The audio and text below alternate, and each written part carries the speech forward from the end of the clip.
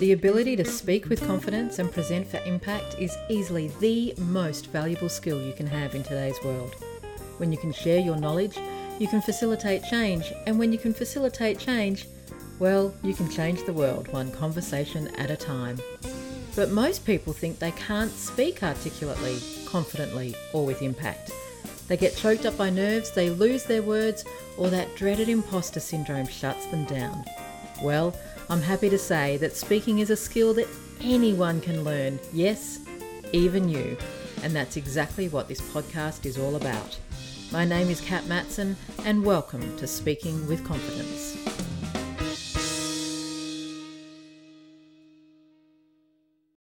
Well, hello. Welcome to another episode of Speaking with Confidence with Kat Matson. And yes, that would be me. Whether you're watching or listening, it's lovely to meet you or to see you or to listen to you. Again, not quite sure how that works. It's lovely to have you here. How are you today? I hope you're having a fabulous day wherever you are and whatever you're doing, whether you're listening in the car, on the train, on the bus, as you're going for a walk, or perhaps you're even at the gym doing a bit of a workout. I hope you're having a fabulous day. In today's episode, I want to talk about both the art and the value of being succinct. Because I reckon 99.9% of people who come to me in the Impactful Presenters universe, whether it's people like you listening or watching to the podcast, whether it's people who come into the program, or even just when I'm networking and I tell people what I do, they say, "Oh my goodness, I so need what you do because I talk with too many words. I need to learn how to be succinct. I need to learn how to get my message down into just a little soundbite so it lands." And I want to talk about this today because, yes, there are absolutely times when you want your message to be succinct, when you don't want to be drowning your audience in all of the things. But one of the things that I'm noticing when I talk to people about this importance of being succinct and this importance of being able to land your message, and also this notion that because you're not always succinct, therefore you must be a terrible speaker, is a fallacy. You see, we need to understand that there's different times and different places for different verbal communication styles. And being succinct is just one part of it. Sometimes when we're talking with a colleague, when we're even just exploring our thoughts, we don't want to be succinct then. We actually want to benefit from thinking aloud. We want to be able to riff and to play with the person that we're speaking to and uncover and play with the ideas that are emerging. That's not a time for being succinct. That's actually a really good place to ramble, to download, to let all of the ideas that are sitting in your head just kind of come out onto the table. Sometimes, yes, you then want to be succinct when it's either time to land the message or when it's really important after you've taken your audience on a particular journey, you then want to be succinct in landing a couple of key points. So it's important, I think, that we don't beat ourselves up as aspiring speakers. It's important to not beat ourselves up thinking that just because it takes you a while to get to your point, that doesn't mean that you're not a good speaker. It literally means that you need to give some thought to your message before you can craft it or deliver it in a succinct way. When we're not succinct, we just haven't landed there yet. Does that make sense? When we're not succinct, it just means that we're still working through with our audience or even with our own thoughts what our key message is. Now, this really came home to me just the other day when I was talking with a potential client and we were talking about all of the different things that we could work on together. I was asking questions, she was telling me the projects that she's up to, we were exploring the different things that I've done in the past. And what she kept saying was, "I'm sorry I'm rambling." Now, at first, I thought it was because she was being a little bit self conscious because, of course, I talk a lot about not rambling. But then I realized what was going on was as I was asking for more questions to elicit more information, as I was trying to deepen my understanding of her situation, her needs, her gaps, her mind was taking both me as well as herself on a journey. That's the perfect time to ramble.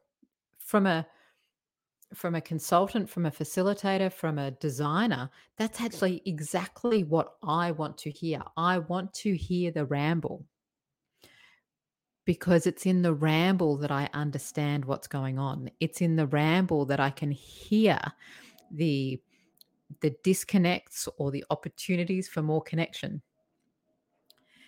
And she kept saying, "I'm sorry, I'm rambling." And I'm like, "No, no, no. This is good. This is part of the exploration. This is part of the journey. This is part of the conversation." When we got to the end of the conversation, when we landed on a couple of pretty cool projects, to be honest, that I can help with, it became really succinct. Okay, so what I'm going to do is develop a scope. I think where you can help me is this, this, and this, and I'll be in touch next week. Perfection. So, this notion of being succinct, yes, it's important in some elements. It's important in a sales pitch. It's important when you're presenting to your board or to your management team. It's important as you wrap up a presentation. It's important when you need to land a couple of key messages. But there is also just as much value in telling a meandering story. There is also just as much value in saying, I just need to think aloud for a moment or two. Can you come on a journey? Can you come on an adventure with me? That is just as valuable, just as important. So don't get caught up. Don't get too caught up in being succinct all of the time. And when you do need to be succinct, the way you get to succinctness, oh gosh, is that a word? The way you get to a succinct message is to actually be clear on the message that you're trying to land. And so that distinction, that understanding of what is the message that I need to land with this audience at this time, that I've covered in a lot of different podcast episodes. If you have a listen to episode 74, The Powerful Frame Your Thinking Method, that will help you get succinct. Episode 64 on viral messages, sound bites, and how to create them. A note on sound bites. Sound bites aren't necessarily cleverly constructed, deliberate phrases. In fact, in my experience, sound bites happen almost by accident. One of the most enjoyable sound bites that has been attributed to me, and I still rest on now pretty heavily, is the notion that innovation is messy.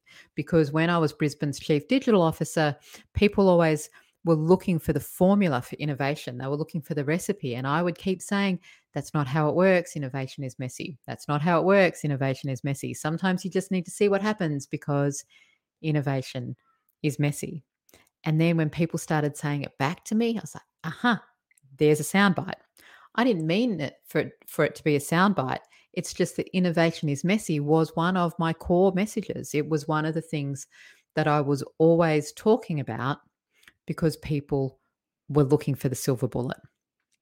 So, episode 74, episode 64, and episode 46, How to Stop Drowning Your Audience in Information, are all ripper audiences if you do want to practice or if you do want to get better at fine tuning your message and getting your message succinct.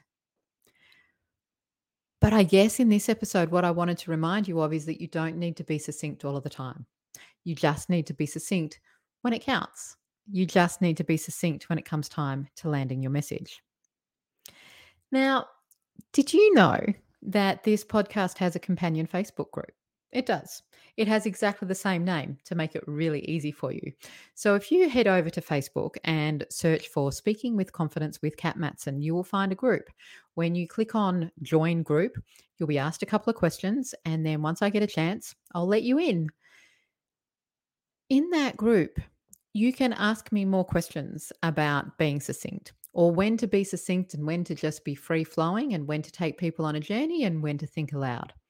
You can also ask me for some feedback on how to make a key message more succinct, perhaps even craft an imperfect soundbite that you can start playing with. So, if you would like some more help on being more succinct, on crafting your key messages, or just understanding what might be soundbite worthy, what might be message worthy, and what might be story worthy, then head over to Speaking with Confidence with Kat Matson on Facebook, join the group and ask me the question. And if you're already a member, oh my goodness, just head on in and ask me the question.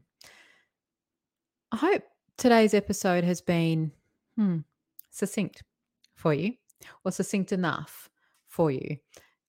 And as a demonstration, this is going to be about a 12-minute episode, 12 minutes of talking about various examples of succinctness, but not sound bites, gives you an illustration of that value of knowing your message, knowing where you want to take your audience, and then landing the message when you need to. So I hope this episode's been useful. I look forward to talking about this more in the Speaking with Confidence Facebook group. And in the meantime, here's to confidence and here's to impact. I'll see you next week. Bye.